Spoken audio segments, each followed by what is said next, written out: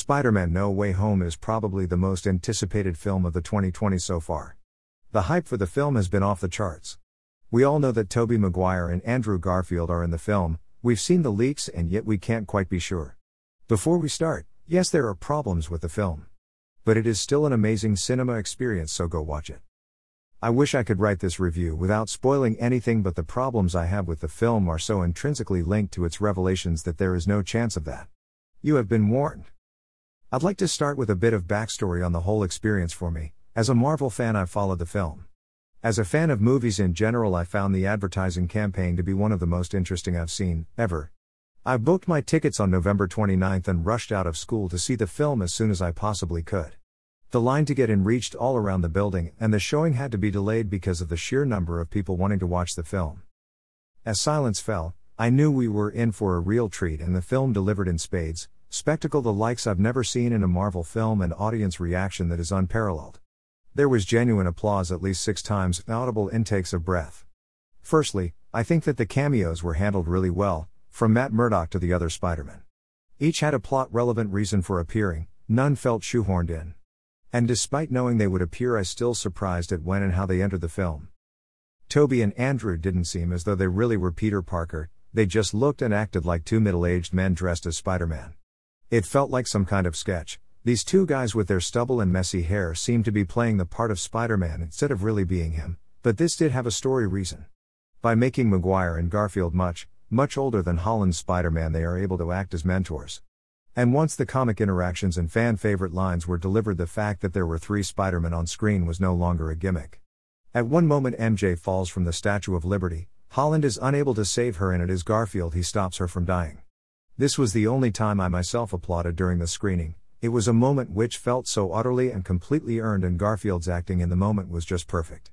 It felt like a perfect end to his version of Spider-Man. Maguire also had his moment in the spotlight. While slightly less emotionally fulfilling for the audience, he stops Holland from killing the Goblin in action, so in line with his character, it acted as an amazing send-off for him too.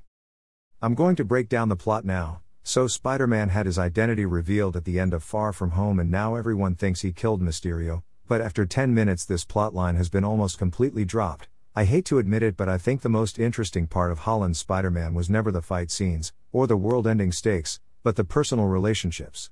Superhero films have grown to encompass all genres now, and the Spider-Man duology had up until this point felt like teen movies with a superhero twist. While I enjoyed what was to come, I felt that the first plotline was much stronger. A smaller, more centered story focusing on the impact on Peter himself. Because Peter has been outed as Spider-Man, he and his friends, Ned and MJ, become outcasts. No one wants to know them or support them because they believe them to be dangerous.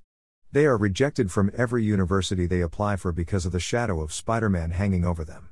Spider-Man then decides to visit Doctor Strange in the hope that he can convince the whole world to forget who Spider-Man is. Stuff goes sideways and the spell goes wrong. Peter then swings along the motorway until he finds the head of admissions for MIT. She is in a car to the airport. When he gets there, Doc Ock appears and tries to kill him. This is where I got annoyed. Otto Octavius was one of the best villains in a superhero film ever. He was controlled by the arms but also had other motivations. He didn't just hate Spider-Man because he was a villain. No Way Home forgets that. Octavius is purely controlled by the arms and has no free will whatsoever. This is the case for a lot of the villains. Not all of them, but some of them feel as though they were ripped from their films with no real thought to their motivations. Then the film kind of sorts this out. Spider-Man saves the MIT lady who says she will reconsider his offer, then that plot line is never revisited and Spider-Man is transported to the Sanctum Sanctorum. Doctor Strange says that he has to send all the villains home to their universes, where they will die. Peter isn't happy, so he tries to fix them so they are happy. He teams up with Goblin, who is good for a bit as the evil side has been repressed. They cure Otto and he returns to the character he was at the end of Spider-Man 2. I know I said that I wasn't happy with the way the film handled Octavius. But I think that in the end it did a pretty good job, just not a perfect one. If he had actually helped Holland once he was cured, I may have forgiven his weird characterization at the start. As it is, once he is cured he's promptly dropped from the film until the last seconds of the final fight. Clearly this was done so the other Spider-Man could act as Holland's mentor. But I can't help feeling that the film might have been better if Octavius was used in this way. More stuff happens, and then Aunt May dies at the hands of Green Goblin. This is Peter's Uncle Ben moment. It doesn't feel forced, it works really well because May has been so important to Peter. It was a truly powerful moment and it was shocking. Peter is changed, he now actively seeks out Goblin to kill him. He gets the obligatory with great. Meanwhile, Ned has got hold of Doctor Strange's portal ring and uses it to find Maguire and Garfield. At this point everyone around me erupted into cheers. The sheer joy at seeing such fan-favorite characters again was incredible. I don't think I will ever experience a reaction quite like that again. Although, Multiverse of Madness is shaping up to be pretty cameo-heavy. Maguire, Garfield and Holland team up to take down the villains who have made it through, of which there are only 5, which was admittedly a letdown. But TBH, there's a lot going on and any more villains might have bloated the film.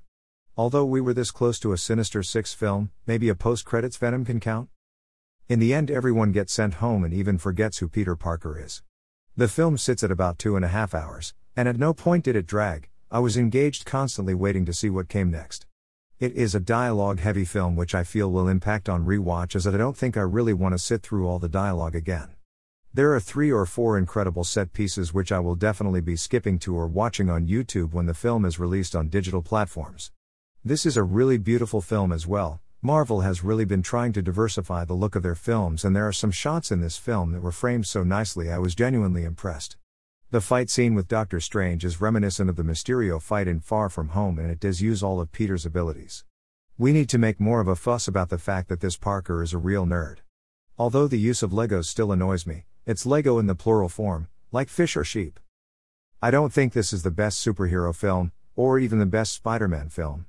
It was a superbly fun ride and one that I will never forget. It just isn't as good as some people are saying. Nostalgia isn't a reason for a film to be good, or bad. But it can cloud people's judgment. I suggest that looking back on this film in 5 years' time it won't be as good as people think it is now.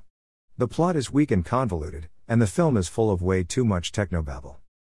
That being said, I had a really fun time watching the film and would recommend that everyone go see it.